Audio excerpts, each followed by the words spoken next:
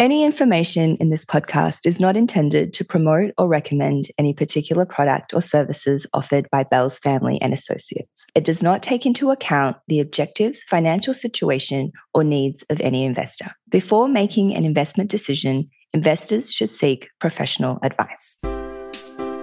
Good morning, Lucy, and good morning, Rasheed. Great to be on with both of you guys. I'm going to call this session Trading Places, the classic movie that culminates in ruining someone's life for a dollar bet.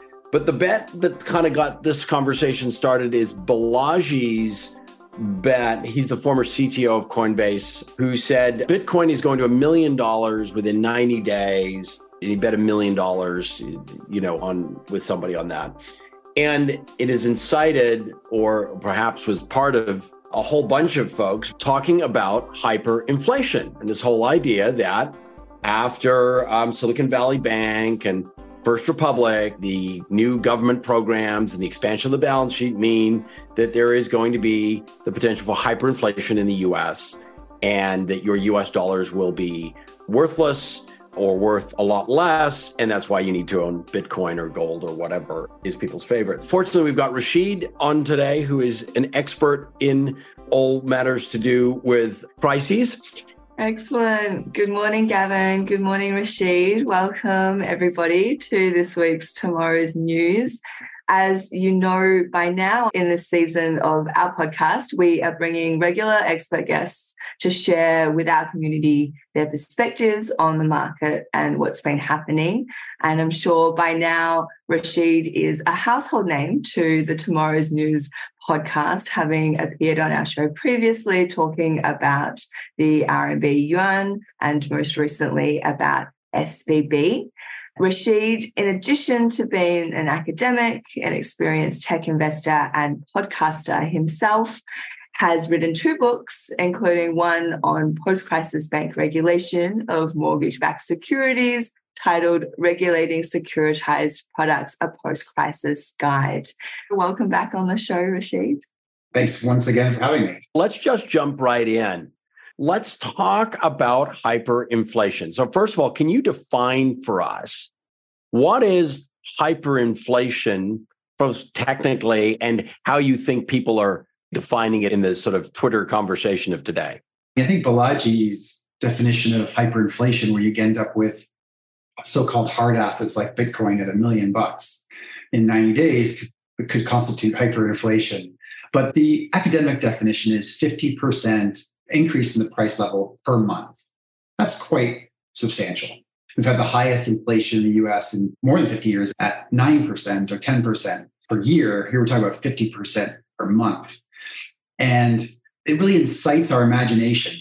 This idea of classic Western example of this is the Weimar Republic's hyperinflation in the 1920s. And we have these interwar photographs of people using money to build kites, taking wheelbarrows around to buy their groceries. Contrarians, of which there are many in the venture space and in crypto, are very attracted. These stories about how badly governments can get money wrong and how badly they can screw up what they are so good at doing, which is building businesses and making money. So I think there's a lot to be said. And so there's a real attraction. It's unsurprising that we see a lot of these entrepreneurs on Twitter, especially, who are crying for hyperinflation. So 50% per month, maybe you see that in a place like Argentina or Zimbabwe or something, right? But I think importantly, people are now, the US dollar is a global reserve currency. And if Bitcoin's going to go to $1 million, that means necessarily the US dollar has to decline in value substantially. Is it even possible for the US dollar to decline 50%, right, without some new set of facts? How conceptually possible is that? In modern times, we've never had a hyperinflationary period where there wasn't an enormous foreign currency debt component to it, right? So the idea is this is kind of your classic too much debt is bad for you scenario, which is not necessarily the case in the US, which we can talk about maybe another time or today, which is Zimbabwe borrows a lot of US dollars, it spends them all, and then can't pay them back. So what does it do? It keeps printing more and more Zimbabwean dollars to pay it back, and that creates this hyperinflation. You got that in the former Yugoslavia, you got it in Venezuela, Argentina, but this is always because there's a huge external debt. So the extent where fiscal conservatives get it right, they get it right in that you can't borrow too much of something else that you don't have. That's not the case for the US dollar, right? The US dollar, all the borrowings are in US dollars. Every treasury security is in US dollars. So they'll always have enough money to pay themselves back. And you'll still say, well, the classic response is, well, what are you going to do? You're going to print it. And that's where you'll start to get upset, right? They say, well, the government's profligate. They spend all this money. They borrow all this money. Who's going to pay it back? How are we going to pay it back? Or monetize the debt. So Arthur Crypto Hayes, for example, another kind of Balaji, a little bit less hyperbolic than Balaji, is basically making that argument that we're borrowing to pay for things today. It's going to all come back to roost. We have to print a lot of money. That's going to create hyperinflation.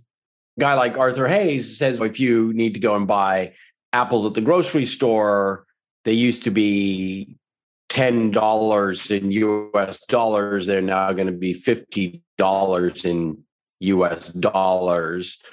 You're going to somehow need to be able to keep up. You'd need to make 5 times as many US dollars. That's his thinking, right? Go inflate in US dollar terms. Is that fair? Yeah. Hyperinflation means inflate a lot, right? To the point where you're going to get a millionfold decrease in the value, which is what happened with the mark in Germany in the 1920s, right? 1 mark, you could buy an apple for 1 mark, then 10 marks, then 1,000,000 marks, then 100 million marks. So this is what they're talking about. They're talking about hyperinflation. So a guy like Michael Burry from The Big Short or Jack Dorsey, when they talk about hyperinflation, this is what they mean. Like Balaji with the $1 million Bitcoin is a perfect example of this absolute extremism on what will happen when the US government starts to print money, which we'll get to in a second. But I think it's probably worth stepping back and just talking about what I said before about the Weimar Republic. That's the only case we have of Western inflation, hyperinflation. And it's trotted out all the time. Every German school kid learns that if hyperinflation is bad, spending money is bad, borrowing money is bad. Why? Because we got hyperinflation in Germany that caused the rise of the Nazis, which caused the Second World War. Whole story is completely false. But let's break it down a little bit into what happened. After the First World War, the Allies were upset at Germany, and they demanded that Germany pay back war reparations that were, by many people's standard, including John Maynard Keynes's, too much. So the Germans they lost a lot of their land, they lost a lot of their money already, and they became the biggest borrower on the face of the earth, owed mostly to the United States. But there was no way for the German government to pay those reparations. The Weimar Republic was very unstable, and it required the far right and the right to support it. And they were not going to be paying their taxes. They were not going to allow for austerity just so the Allies get their money. So what they did instead, it's a long, long drawn out story, but eventually they basically did have to print money. Wasn't it the case, though, that they were supposed to pay this money back in effectively gold, the equivalent of gold, right? Mm-hmm. They didn't mine gold or anything. And they effectively got further and further behind because they just couldn't generate enough gold, if you will, or gold-backed marks to repay this massive debt. That's right. So classic historian in this is Neil Ferguson, quite a famous, one of the few very famous historian celebrities who came up with this argument that the German government actually understood this, what it was doing. It basically bankrupted itself. It turns itself into economic basket case so it wouldn't have to pay reparations. So the idea was, let's do everything we can wrong with the economy. Right. And then in 1922, what happened was the Allies go, oh, forget it. You can just start paying us back in paper money, and you can pay us a lot less. And this encourages the German government to keep doing the same thing. And eventually, the Allies kind of give up and say, you don't owe us any more reparations anymore. It didn't happen until the 30s and the 40s and 50s. As soon as the hyperinflation got out of control, by the way, it was a very short period. I'm not saying people didn't suffer immensely from hyperinflation by losing all their financial assets going effectively to zero very, very quickly. But it was basically like a 1.5 year, 2 year thing. As soon as the German government realized how bad it was, they stopped the hyperinflation. They raised taxes, they raised rates, they repegged the currency, and it all went away. This is not what happens in deflation. In deflation, we get other things happen and it takes a lot longer. But let's just pause there for a moment because we just had the Fed raise interest rates there's clearly a concern about the impact of inflation and so forth. But you get a lot of people saying, well, yeah, Gavin, that's fine. But the Fed is out there printing money still, right? The balance sheet's grown. I can look on Twitter today and everyone's saying, oh, look, they're doing QT on one side and discount window on the other side, or BTFP on the other side, and they are still printing money. And would your argument be, well, they may be printing money, but they're not printing hyperinflation? And why is it not the case? It's a good question. There's a bunch of response to that. The first one is, why did we not get hyperinflation or inflation in 2008? The largest fiscal expansion ever on record, the largest monetary expansion ever on record.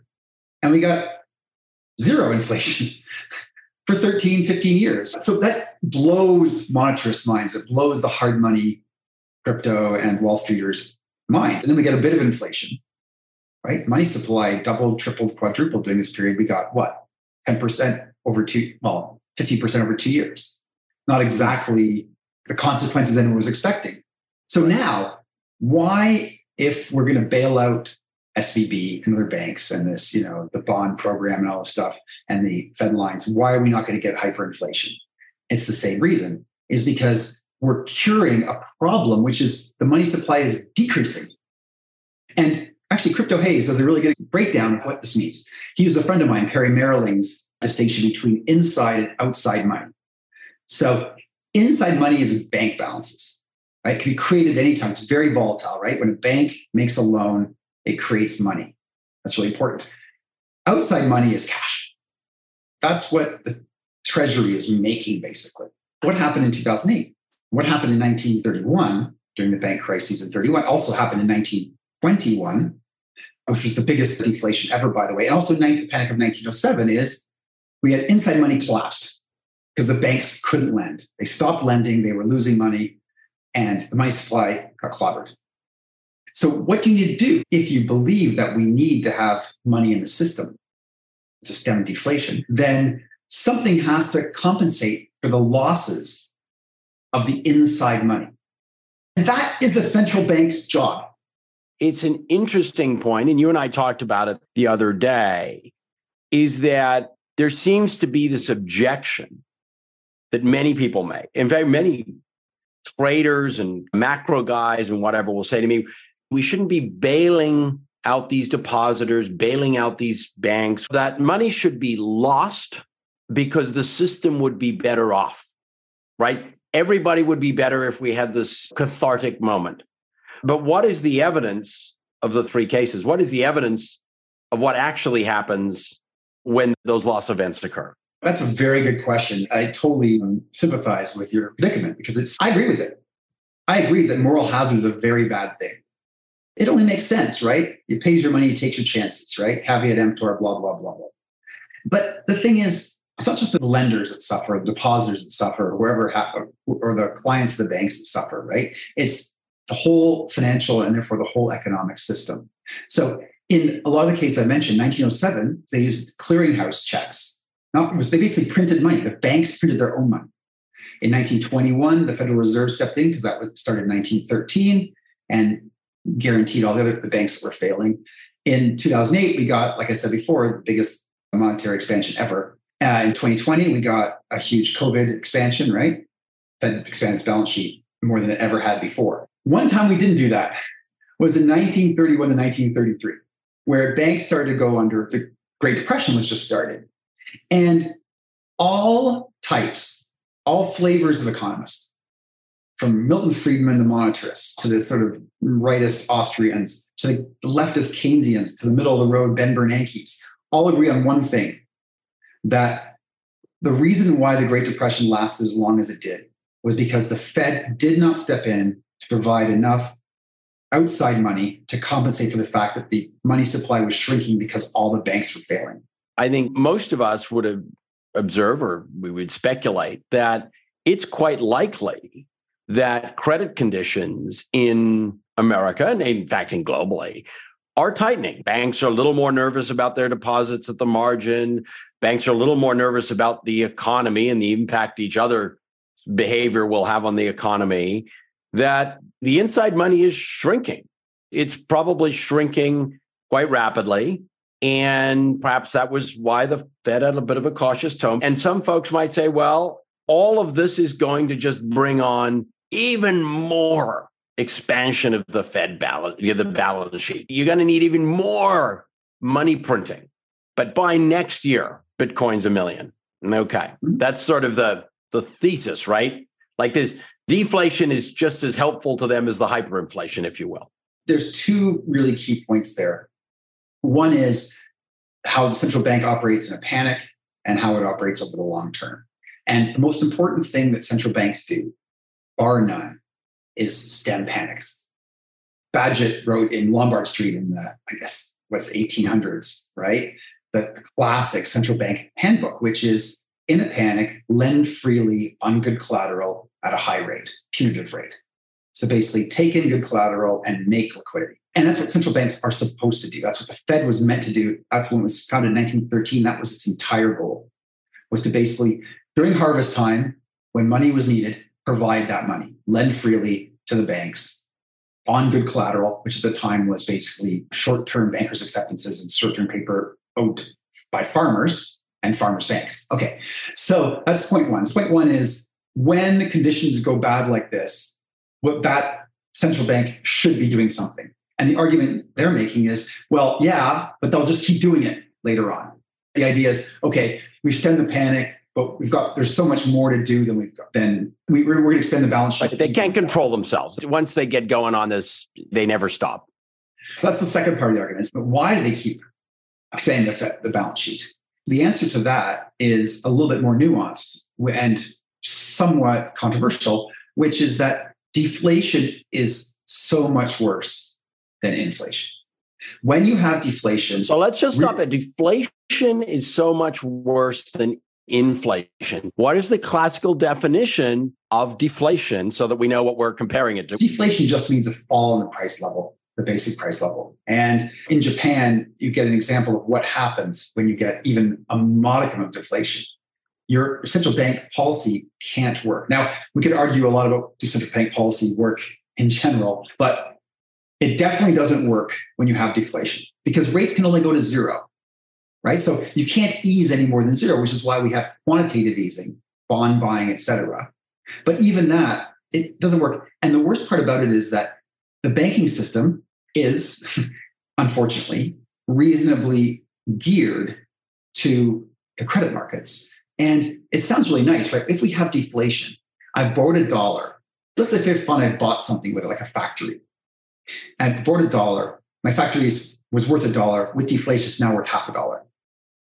So now I can't pay it back, right? So if everybody can't pay it back, the bank's in trouble, right? You owe $1 to the bank, you're in trouble. If you owe all the money to the bank's in trouble. And so what happens, the banks stop lending, whole economy collapses. So that's what happens in deflation. It's called the debt deflation hypothesis. And Ben Bernanke won the Nobel Prize for providing evidence that was what happened in the 1930s. So the idea is we want to keep the balance sheet, we want to keep expanding the balance sheet to the extent that we are fighting deflation. We could certainly speculate, perhaps, that in the current environment of radically high short-term rates and banks sort of struggling with their own capital requirements and so forth, lending contracts. I mean, you could conceptually see deflation. Is that fair? Yes. So the bottom line is that's generally what happens in a banking crisis. So in the banking crisis in 1921, in 1931, I should say, to 33, and for a little bit of time in 2007-8, we got deflation, right? So we definitely know that in banking crisis, we can get money contraction. And we expect it to happen. It's kind of like the standard approach. So we don't want that to happen here. We're not there yet, right? We're still in an inflationary period. But we're talking about one thing. Stemming the panic was like the sort of the short-term obligation of central bank. And the long-term is to keep some small amount of positive inflation. So a lot of people always wonder, why does the Fed target 2%? That's because they don't want to target minus 2%. They don't want to get, if they target 0, they might get minus 2, which is really bad. If they target 2, they might get 0, which they did for 15 years after the financial crisis. One part we kind of missed in this is there's a structural change that could be going on which means that the Fed will have to expand its balance sheet, at least temporarily. And that structural change is this new idea. And it's not a new, it's really a new idea. It's been around for, in fact, the Bank of Amsterdam in the 1700s was one of these, which is called narrow banking. And that's the idea you hear a lot of people say, I'm going to take my money out of the bank and yield 0, and I'm going to buy a T-bill. Or I'm going to invest in something that just buys T-bills, i.e. a money market fund.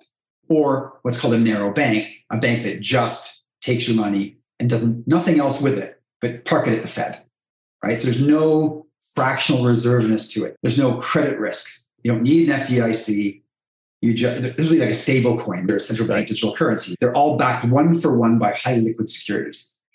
If that happens, little by little, or maybe all at once, depending on how it happens, we're going to have less money in the system, right? Because we're going to take $1 from the banking system, which is leveraged, and we're going to put it into US government securities. Okay. Every dollar that leaves corporate loan market and goes into US securities is $1 outside of the economic system, right? That would be very bad. Sort of seeing that a little bit potentially now when money leaves Fifth Third and goes to JP Morgan. JP Morgan probably looks at that marginal deposit and says, it's kind of fast money, right? May leave, whatever. If it were sticky money, we might leverage it to 1.4 times or 1.6 or whatever. Maybe we'll leverage it to 1.1, and maybe we'll do nothing because for the next few months, we don't know if all these deposits that just flowed in are about to just flow back out to other banks or money market funds or who knows what. So that vastly constrains the amount of capital available in what I call the middle of the economy. JP Morgan doesn't lend to many farmers in Iowa, I would suspect, but the Bank of Des Moines does. And so that change alone could be significant. And then you add on this idea of narrow banking, we're just going to take the deposits away from everybody. What's the implication of that? The argument for narrow banking is actually deflationary. That's why we have to be very careful on how it ends up happening. Because the argument that was used post-crisis was we borrowed all this money, and what we do with it? We invested in subprime mortgages because people were buying subprime houses, basically, and housing prices went up. Why? Because there was more debt available. The shadow banking system provided more money. They created money out of thin air, basically, and they invested in mortgages, which meant people could buy more houses, which means housing prices went up. Tuition is exactly the same thing. Student loans, right? Why are tuition prices so high? I don't know. My personal opinion is it's because you can borrow all the money you need to go to university. And when you can borrow all the money you need, then you can always outbid the next person for the next, Texas A&M spot. So right. I think that the idea of narrow banking is to get rid of that excess leverage in the system, which would then make the markets a little less frothy. So prices should fall to some degree. What the central bank needs to do, what the money system needs to do is offset all of these different effects, right? You talk about this, the Des Moines, Iowa effect, right? The tuition effect. Right now, let's just say, for example, now there would be money in different ways, right? In private credit or something, but the banks would maybe no longer be doing this, right? Because all that money would be in US treasuries, in narrow banking. So there's all these effects that could happen. I don't think they're all bad, but the bottom line here is that there might be a need for the Fed to expand the balance sheet, but that would not necessarily expand the money supply and therefore would not be inflationary. I think the core point is that there are lots of bad effects of deflation. Central banks definitely want to get a hold of deflation as well as getting a hold of inflation at the margin. But the likelihood of hyperinflation is extremely low.